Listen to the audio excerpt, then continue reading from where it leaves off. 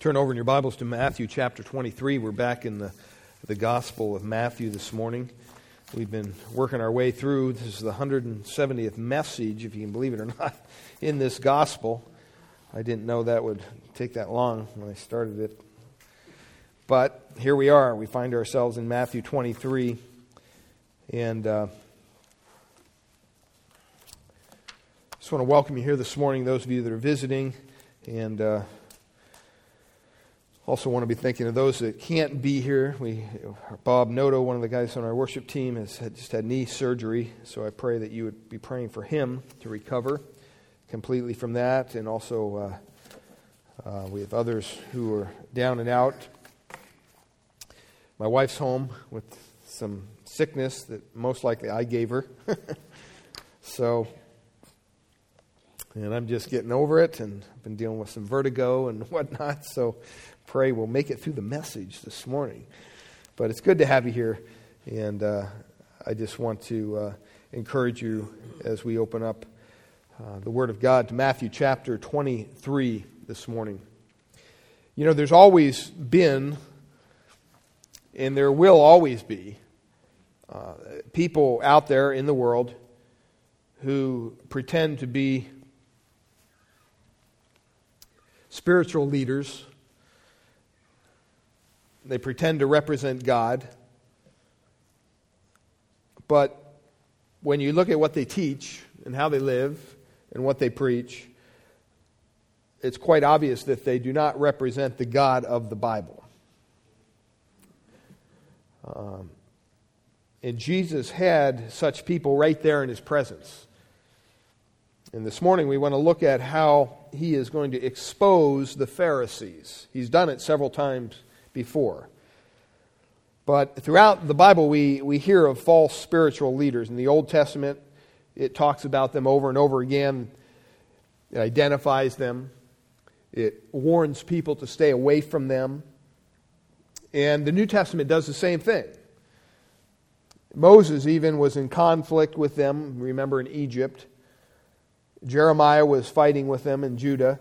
Ezekiel faced them, and he called them foolish prophets that followed their own spirit. Our Lord warned of false Christs, people who would claim to be Christ, people who would claim to be prophets from God, people who would even be able to show you signs and wonders in the end times. The Apostle Paul in the New Testament struggled against them, and he called them preachers of a different gospel, of another gospel, in Galatians chapter 1. He was even so direct as to say that they followed the doctrine of demons when he was writing to Timothy. And Peter said that they were false preachers who secretly bring a damnable heresy, and they are like dogs who return to lick their own vomit. Quite a description of a false teacher. John the Apostle, when he saw a coming Antichrist, and many Antichrists already were present who denied Jesus Christ as the true Christ, Jude saw them and called them deluded dreamers who defile the flesh. Over and over again, Paul may have summed it up best when he said they are wolves whose desire is to enter in, not sparing the flock. They're always present. They're always eager to counterfeit the work of God. And so we come to this text in Matthew chapter 23, and I just want to roughly divide it up in three sections for you. We'll look at verses 1 to 12 today, the explanation to the crowd who was gathered there around him. And then we'll look at verses 13 and 36 as one unit, the denunciation of the Pharisees, and then his lamentation over Jerusalem in the closing verses. But remember, these kind of false teachers are always there. And false teachers always claim to know the truth. And yet, when you look at them, there's an air of hypocrisy. False religion always puts heavy burdens on the people. False religion always usually is a bunch of show. And it's to be guarded against. I mean, we all need to know what is true and what is false. Don't you agree with that? Why would you want to follow something that's false? And the first 12 verses here are spoken to the crowd and to Jesus' disciples.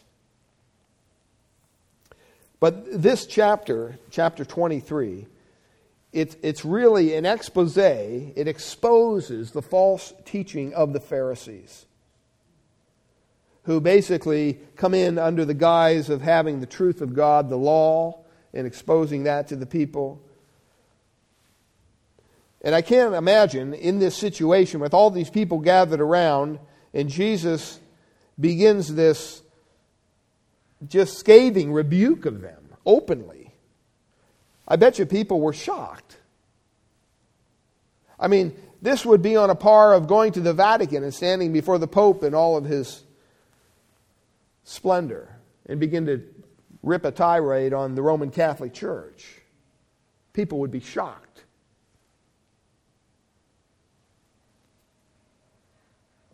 Because they considered these Pharisees, these religious heretics really, to be righteous. Now remember, I'm not saying all Pharisees were hypocrites, because that's not true.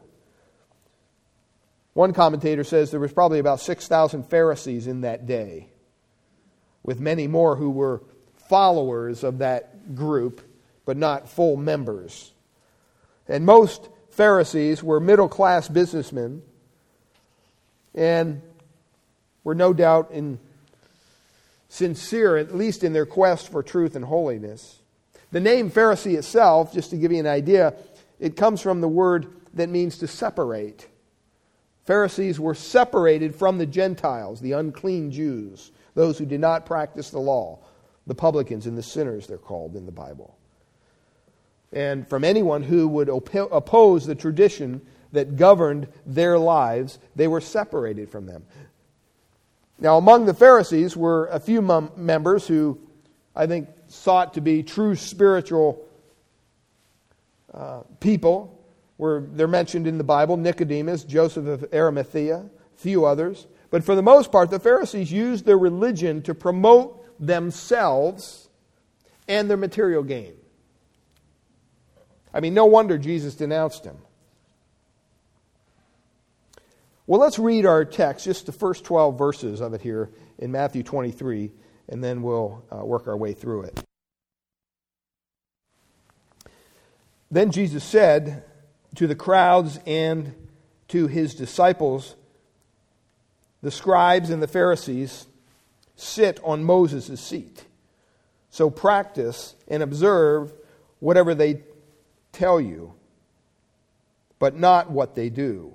For they preach, but they do not practice. They tie heavy burdens and hard to bear and lay them on people's shoulders, but they themselves are not willing to move them even with a finger. They do all their deeds to be seen by others, for they make their phylacteries broad and their fringes long. And they love the place of honor at feasts and the best seats in the synagogues and greetings in the marketplaces and being called rabbi by others. But you are not to be called rabbi, for you have one teacher, and you are all brothers. And call no man your father on earth, for you have one Father who is in heaven. Neither be called instructors, for you have one instructor, the Christ. The greatest among you shall be your servant. Whoever exalts himself will be humbled, and whoever humbles himself will be exalted." Now we're looking at the first 12 verses. And I want you to get this scene into your mind. if you look at verse 1 there, it says, "Then Jesus said to the crowds and to his disciples." Now that basically just hooks us up with what was going on in chapter 22. Remember what day it is of the week. It's Wednesday. It's been a long day. Wednesday began in the morning when the Lord was coming into the city from Bethany, where he had spent the night there in the home of Lazarus and Mary and Martha. And along the way he passed, remember, and he cursed a fig tree, and he taught his disciples a lesson, then coming to the temple, which he had cleansed the day before. And when he arrived at the temple, he began to teach. And he was teaching, as he was teaching, there was massive amounts of people gathering there. They were there already because of the Passover feast.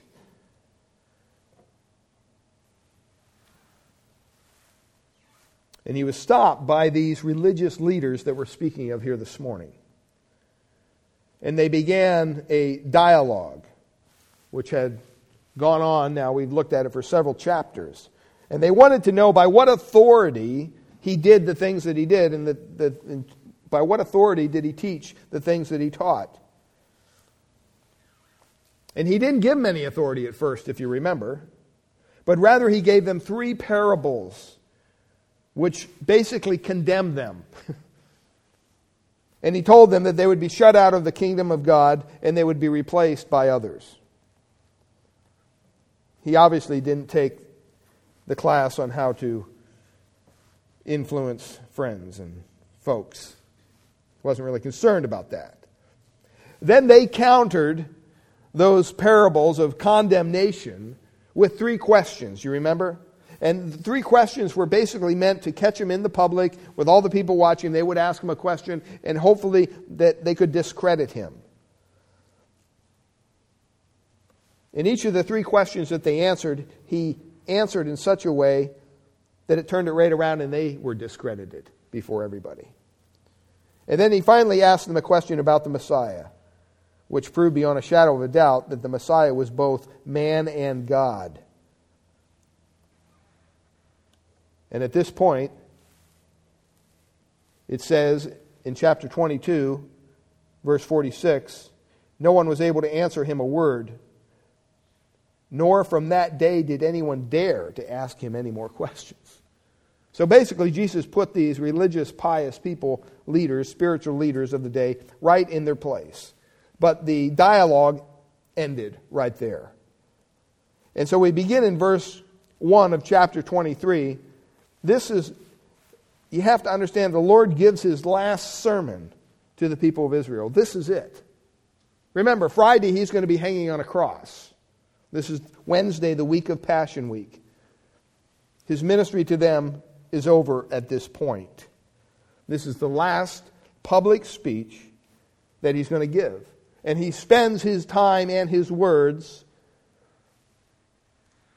basically tearing down these false leaders and warning the people around him to stay away from them. I mean, it's a very severe, it's a serious presentation here, but it's a necessary one. They're the false shepherds. They're the wolves in sheep's clothing that he spoke of. They damn people and they must be avoided.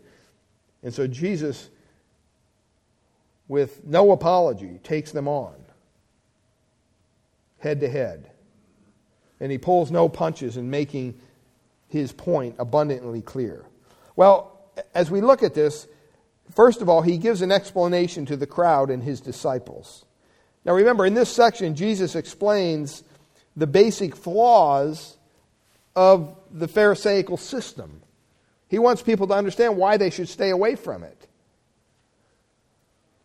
Now, just because he says, then Jesus said to, in verse 1 there it says, then Jesus said to the crowds and to his disciples.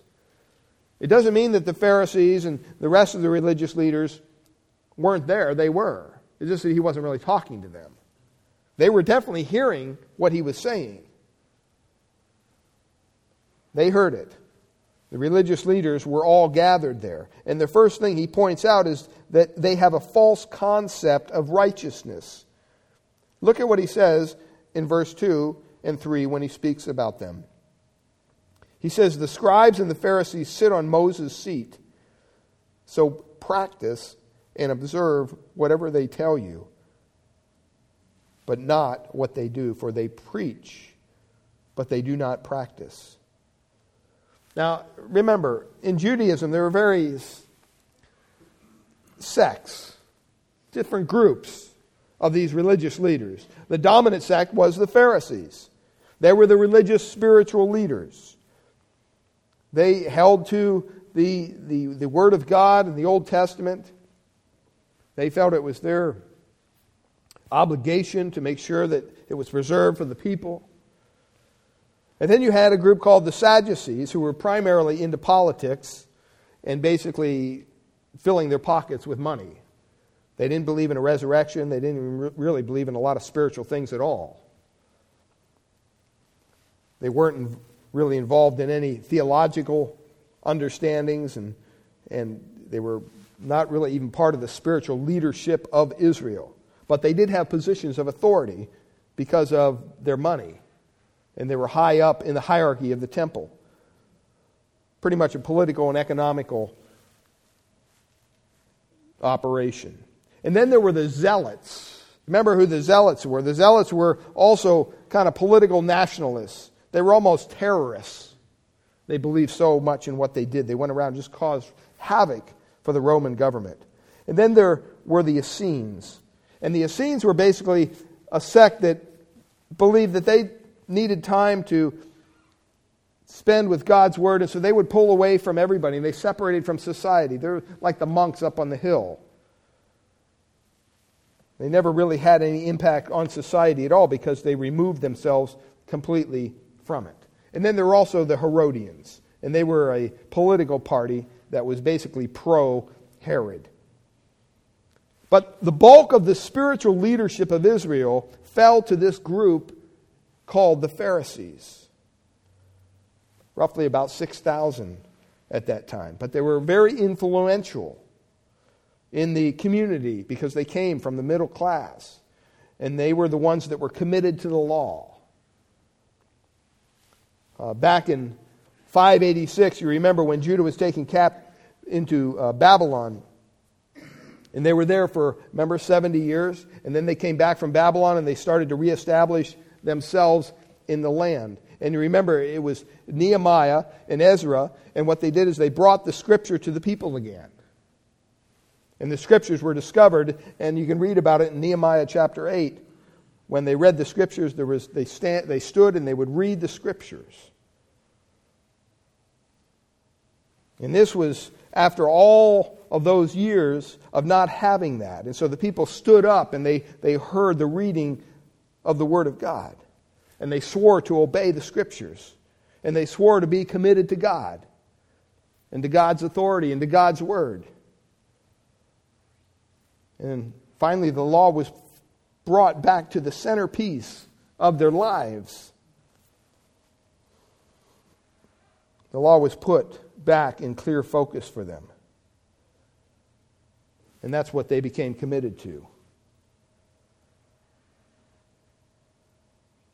Well, the Pharisees were the carekeepers of this law.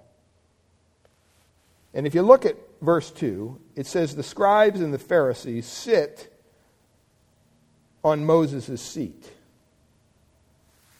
Literally, that says the scribes and the Pharisees have seated themselves in Moses' seat. That's a literal translation. There's no record in Scripture that God assigned any authority to this group. Their only authority was the Word of God.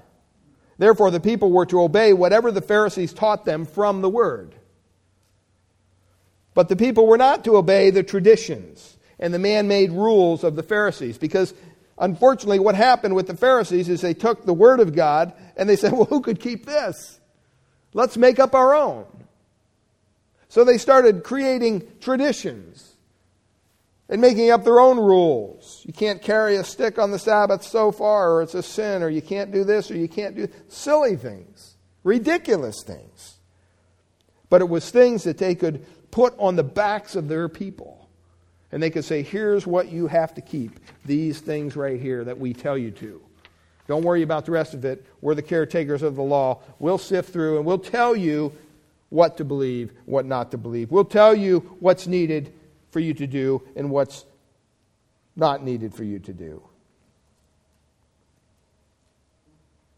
In that position, as you see in many religions even today, the Pharisees began to get a little puffed up. Why? Because they were the sole authority. If you wanted to know what the Word of God said about something, you went to them. And they would tell you, based on what they believed or what they wanted to tell you.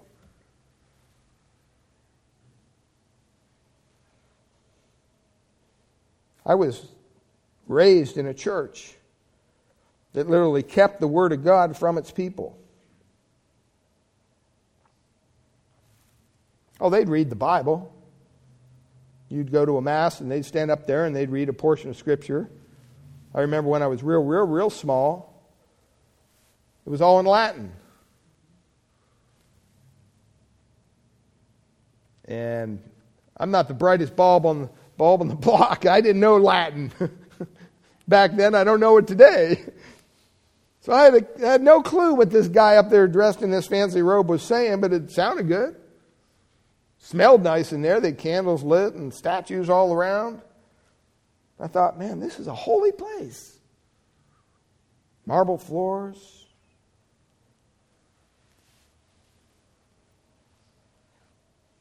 And I remember when you'd walk into that church, you would have to transform yourself into a religious person. I remember sitting there as a little boy in the pew wondering, why are we doing this? What is this guy saying up there? I'm bored. I want to go home. My brother or sister would poke me and, you paying attention? To what? No clue what was going on.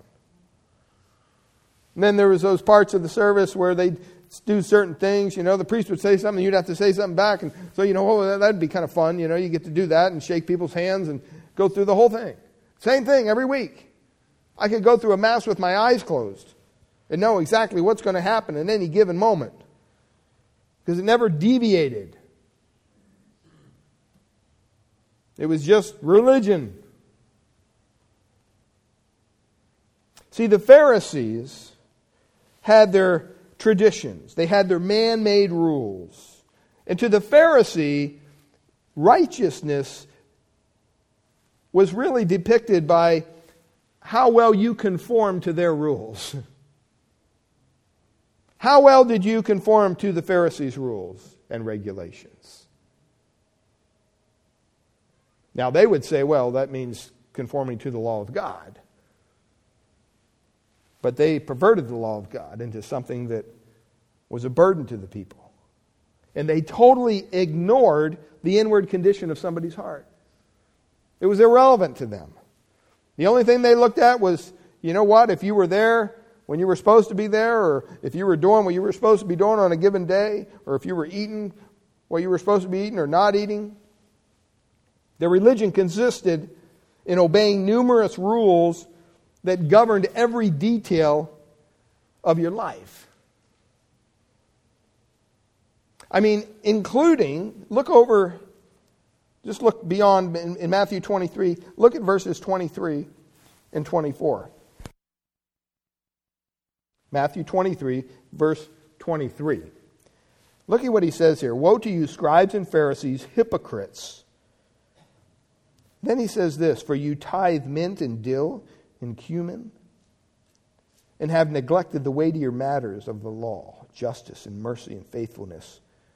These you ought to have done without neglecting the others. You blind guides, straining out a gnat and swallowing a camel. It gives you a picture of where they were at.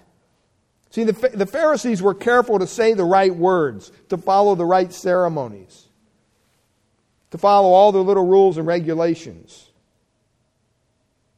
But they did not, catch this, they did not inwardly obey the law of God. And I'll tell you, as somebody caught up in a religion for 19 years of my life, I totally understand what that's about. I totally understand going through the routine of a religion that is totally unable to save you from hell. But somehow in that process of going to that place and doing what you're supposed to do and even serving in that church,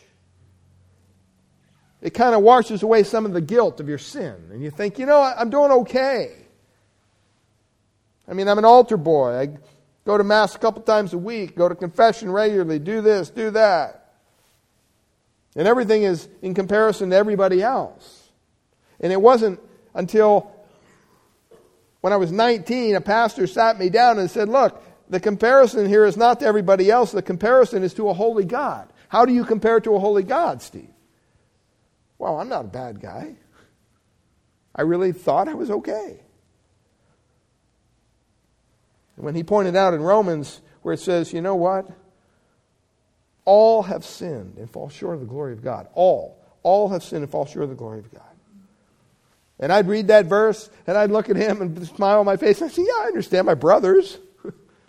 They're bad guys. They need this, but not me.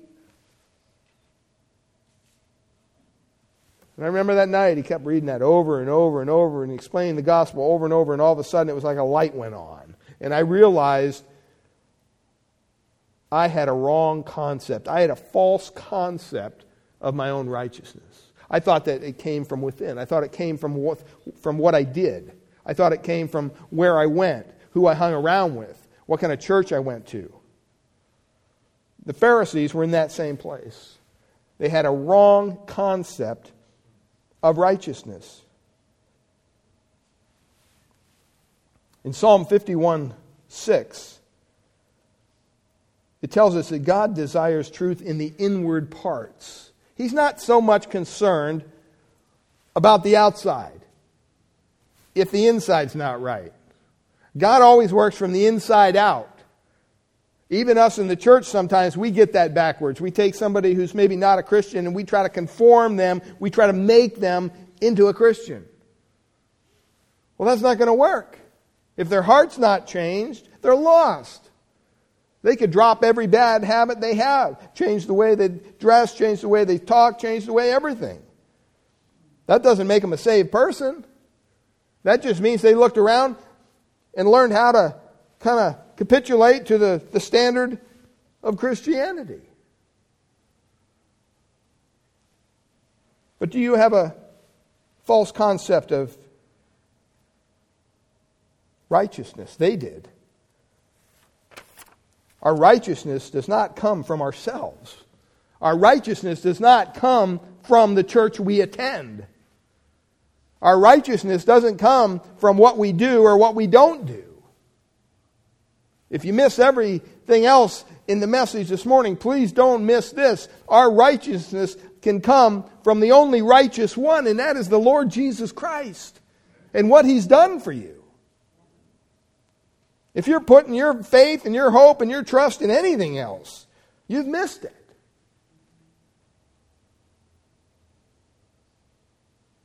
To preach one thing and practice another, that's just hypocrisy. The world sees that all the time in the church. You hear people, you invite them to, oh yeah, I know who goes to that church. But you don't see them the rest of the week. You just see them on Sunday. Oh, really? They're living a hypocritical life. And the reason they are is because somehow they think coming to church gives them some spiritual credit with God. Somehow doing the dance gets a hug from God. And it just doesn't work that way. The Bible says that outside of Christ, our righteousness, it's like filthy rags before a holy God.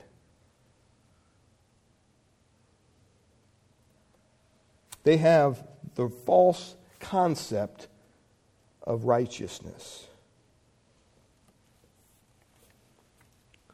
I pray your concept of righteousness is only one, and it's based on the perfect, sinless, gracious, loving Christ who is our Savior, and His work on Calvary, that He died in your place so that God can take His righteousness and transfer it over to you so that you can become righteous in Christ.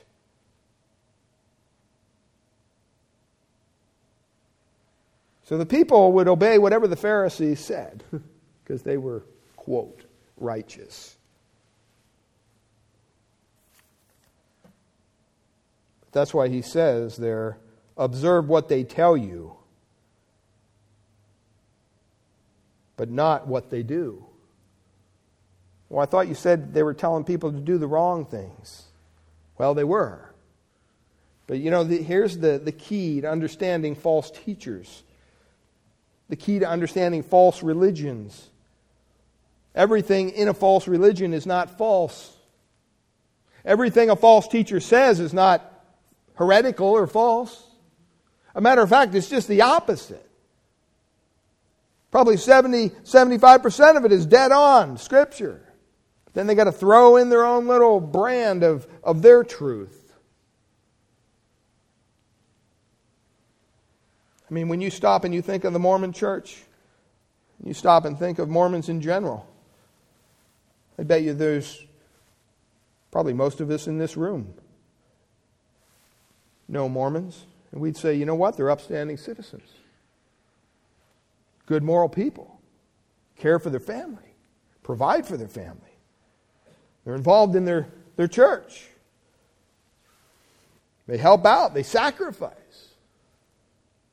Give up 2 years of their life to serve the church.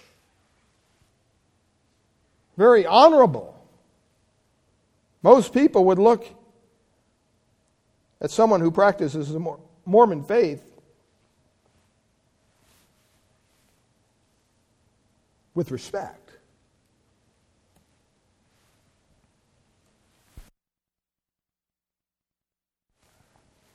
The unfortunate thing is they're not serving the God of the Bible. They're just not. They'll say they believe in Christ. They say they got saved. They say lots of things. But when it comes right down to it and you pin them down to who Jesus Christ is, they're going to have a problem with what God's Word says. And it's sad because they're deceived. They're deceived. They have a righteousness of their own. It's a false concept of righteousness. But when it comes down to understanding the truth that we see in the Word of God, they're way off the mark. Well, they not only had a false concept of righteousness, but they also had a false concept of ministry. Look at what verse 4 says. They tie up heavy burdens, hard to bear, and lay them on people's shoulders, but they themselves are not willing to move them with their finger. They had a false concept of ministry. See, to them, to the Pharisees, ministry meant, you know what? All we do is we hand down all this stuff, all these laws that we've created for you people. We pile it on your back. We add to your burden. And then you got to do it. And if you don't do it, or if you fail in some way in doing it, then unfortunately, you miss the mark. You don't add up. In other words, the Pharisees were harder on others than they were on themselves. Bottom line, that's what it adds up to. They took the Word of God and they made it a burden on people. They had a false concept of ministry. What's your concept of ministry? Is your concept of ministry to think that if you're in ministry, you just sit around and tell people what to do? Beloved, that's a false concept of ministry.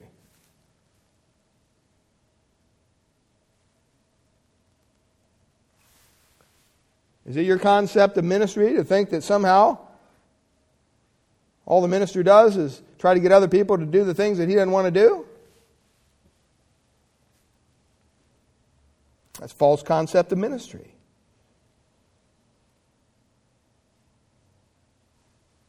To them, ministry meant just burdening down their people. Here's what Jesus says about ministry. Look back at chapter 11 in Matthew. Chapter 11. Matthew chapter 11. Verse 28.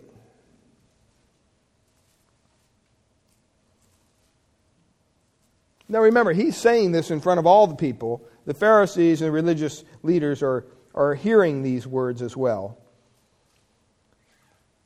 And so the people back in 23 are just shocked. But this isn't the first time Jesus pointed this out. It says in verse 28 of Matthew 11, "Come to me, all you who," what? "Labor and are" what? "Heavy laden. And I will burden you down more." I'll pile more stuff on you. No. He says, "And I will give you" what? "Rest. Take my yoke upon you and learn from me, for I am gentle. I'm lowly in heart. And you will find rest for your souls. For my yoke is easy and my burden is light." When's the last time you looked at the burden you were carrying as a Christian and said, "Man, this is so hard. I don't know if I can do this anymore"? It might just be that that's not a burden placed there by Jesus. Maybe that's a burden placed there by your church or by your beliefs or by your guilt or by wanting to conform. But I guarantee you that kind of burden is not placed there by Jesus. Because when it comes to ministry, beloved, ministry should be something that you just embrace. Ministry shouldn't be something that, "Oh, yeah, man, got Wednesday night group tonight. Oh, great." Do we go there sometimes? Yep, right here. I'll admit that. But that should not be the norm. The norm should be, man, I can't wait to get together with God's people and minister to the hurt, to the lost, to each other. I mean, that's what we're called to do as the church.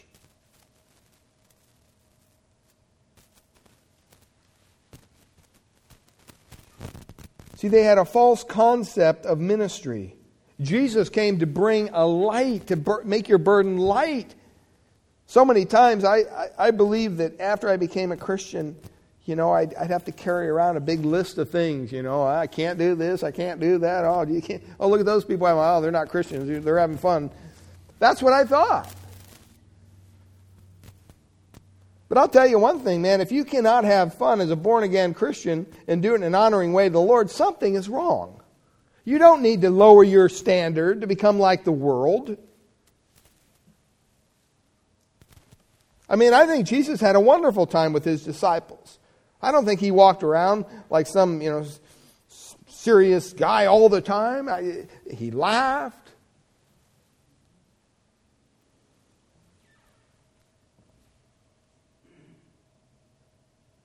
See, Jesus never asks us to do anything that he has not first done. That's why he came down here on earth. See, the Pharisees were just the opposite. The Pharisees commanded people to do things, but they didn't practice it. They didn't participate in it. It says there in verse 4 that they lay these burdens, heavy burdens, on people's shoulders.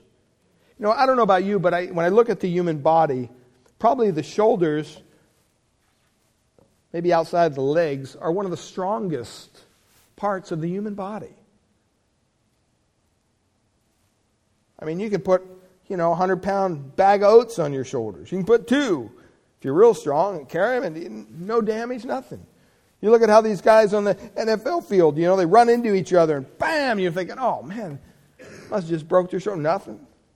I mean, they got pads and stuff, but you know what? The shoulders are a very, very strong part of the body. And yet he contrasts that with their finger. In other words, they're eager to load down people on their shoulders with burdens and all the rules and regulations. But you know what? They're not even going to lift a finger to help. They're not going to participate at all. They were harder on others than they were on themselves. They were hypocritical religious dictators. That's a serious charge. But that's exactly what Jesus was pointing out here. They had a false concept of righteousness. They had a false concept of ministry.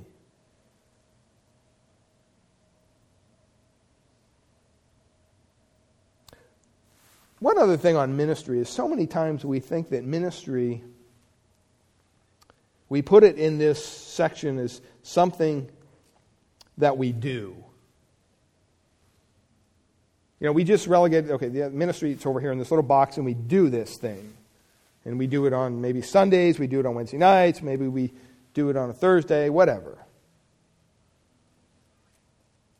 I think that's a false concept of ministry. I think as a Christian, ministry is not what we do necessarily, it's who we are. We're called to go out and to teach and to preach and to minister to those who need to hear the gospel. See, the Pharisees had a different idea. They had the idea that ministry was something they did. So they would put on their fancy robes, they'd go out on the corner, and they would present themselves. And everybody would stand back and go, whoa, look at that spiritual guy. Look at what he's got on. Listen to the words, oh, how he prays. And see, the Pharisees had no problem not dealing with the poor homeless guy over here who had leprosy. Because remember, they're dealing with the outward, right? They're dealing only with the outward. So when they looked at somebody who had leprosy, they said, oh, God's judging them. They're sinners. I'm going to stay away from them. Because ministry, the false concept of ministry they had was it's just something they did. When you stop and you contrast that with Christ, Christ was ministry. Everywhere he went, he ministered. It wasn't on a clock. It wasn't on a certain day.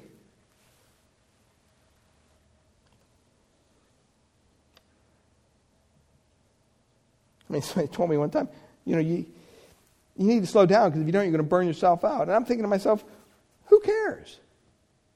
What's the better way to burn yourself out? Just burn yourself out for the Lord. And go home and be with Him and, hey, game over. Now, with that being said, you have to be responsible. You can't just, there's a lot of pastors that have lost their family, have lost their ministry because of their ministry.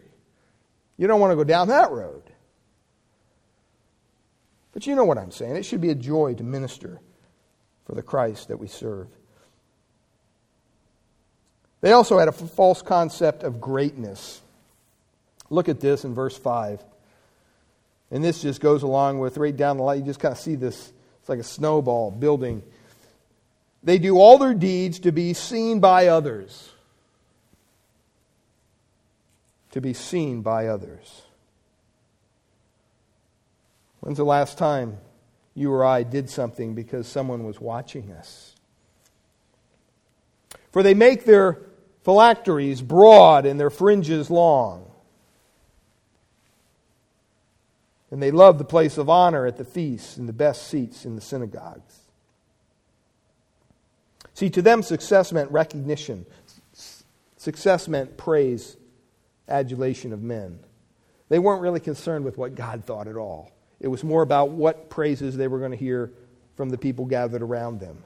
They used their religion to attract attention not to glorify God.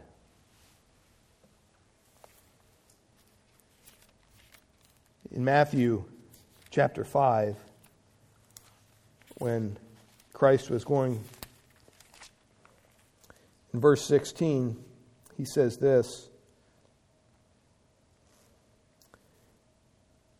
"In the same way, let your light shine before others, so that they may see your" what? "Good works, and give glory to" who? "Your Father who is in heaven." Your Father who is in heaven. See, that's the other thing about ministry, is so many times people get caught up in ministry, and maybe the ministry goes well, and all of a sudden they start patting themselves on the back, thinking, "Yeah, look at this. Check out the size of this church. Check out the size of this mission. Check out the size of this outreach ministry," whatever it might be.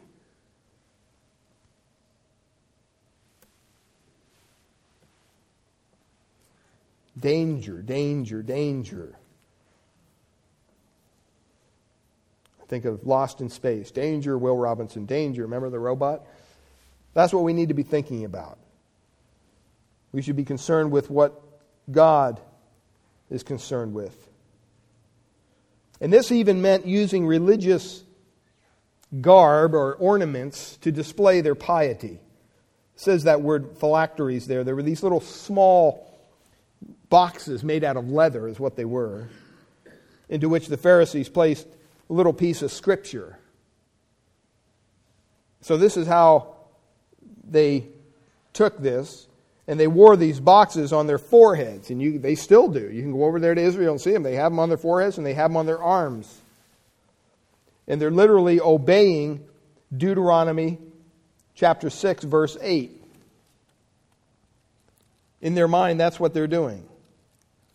And because they do that, everything's A-okay. I mean, it can't be further from the truth. Here's what it says in Deuteronomy chapter 6, verse 8. "You shall bind them as a sign on your hand, and they shall be as frontals between your eyes." Then it also says, same thing in verse, I think it's 18. "And you shall do what is right," or 11:18, excuse me. Deuteronomy 11:18. "You shall therefore lay up these words of mine in your heart and in your soul, and you shall bind them as a sign on your hand, and they shall be as frontals between your eyes. Teach them to your children," and so forth. They literally took that and said, "Okay, I'm going to rip a page out of my thing here, put it in this box, and I'm going to tie it to my head."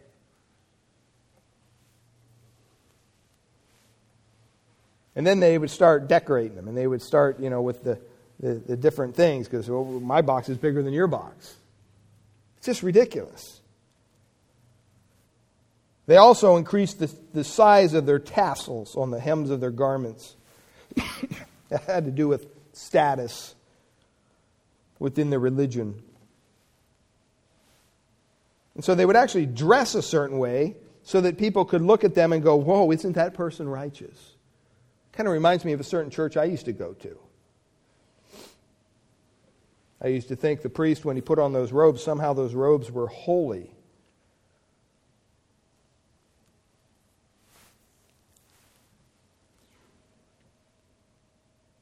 The Pharisees also had an idea that position was a mark of greatness.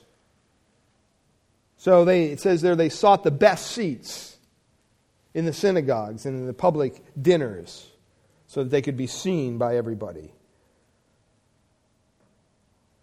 I mean, do you understand where a man sits bears no relationship to what a man is? They missed that whole point.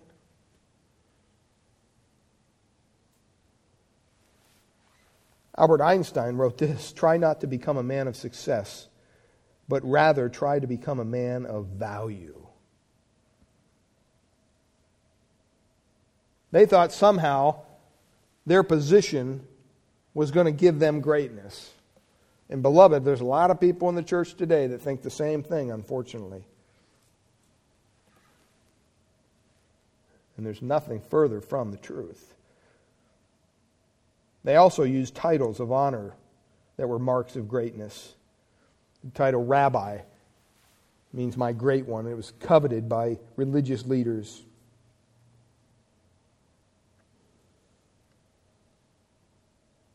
I mean, sometimes when churches go through the process of looking for a pastor, a pastoral search, in one of my early churches, I was part of that. And I wondered if not the men who were the deacons, it was a Baptist church, I was just a youth pastor, but we needed a new senior pastor. And as we began to look, I remember when we would get the resume, the first thing these gentlemen would do, education, they'd find. How, does this guy have a doctorate? The guy could be from Mars. They didn't care.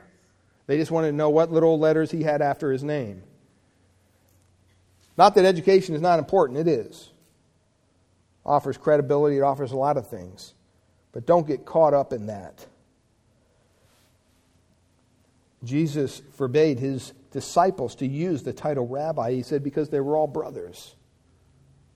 And Jesus alone was their master, their teacher. And this is speaking in a spiritual sense.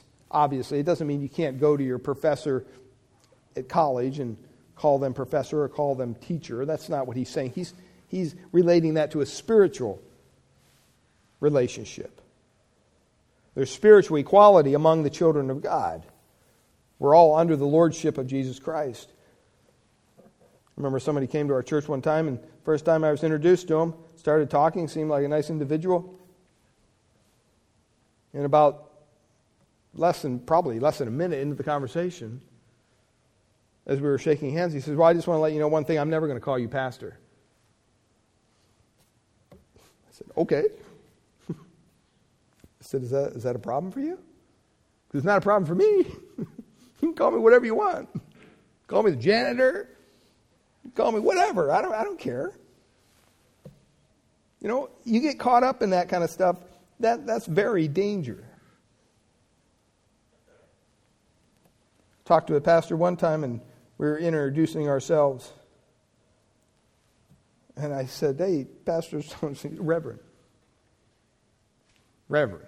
He made it clear to me. He wanted to be called Reverend. I'm thinking, wow, different kind of emphasis here. Paul himself even referred to himself as a spiritual father because he had begotten people through the gospel.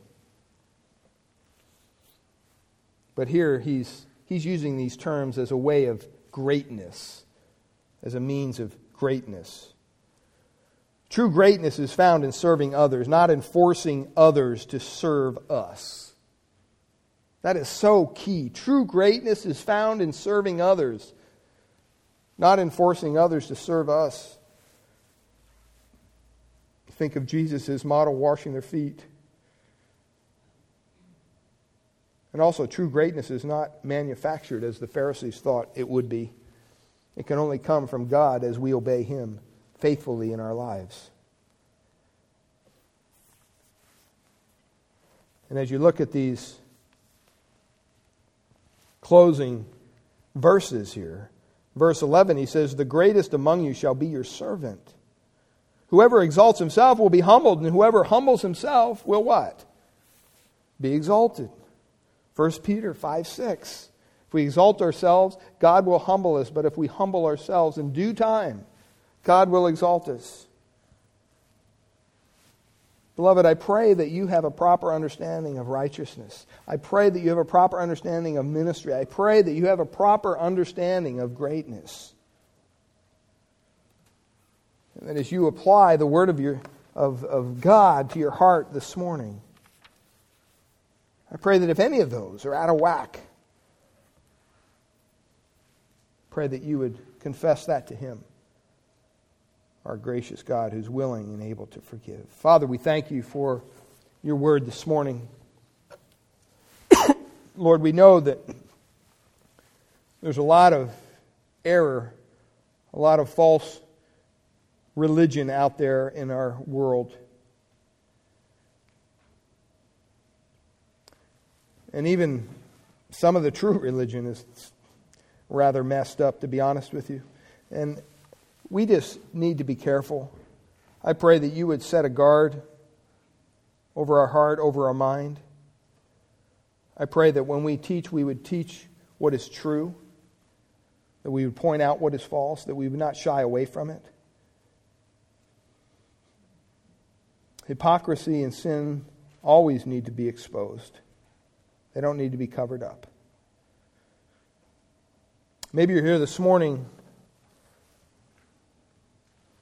and you have that wrong concept of righteousness. Maybe you think your righteousness comes from yourself. I pray that your heart would be changed by the power of Christ and His Word. Pray that He would show you that you need to cry out to Him for mercy. We are all sinners.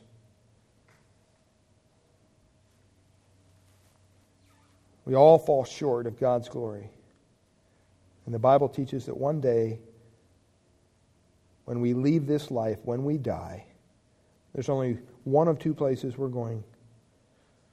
It's either heaven, if we've trusted in Christ and His work on Calvary to forgive us and free us from our sin. If we refuse that offer, there's a place called hell that's a very real place. It's a place of torment. It's an eternal place as well. See, the Bible doesn't say you just die and that's it. You rot away in the grave. No, your soul's eternal. It lasts forever. And God has allowed you the grace of hearing His truth this morning. I pray that your heart would be open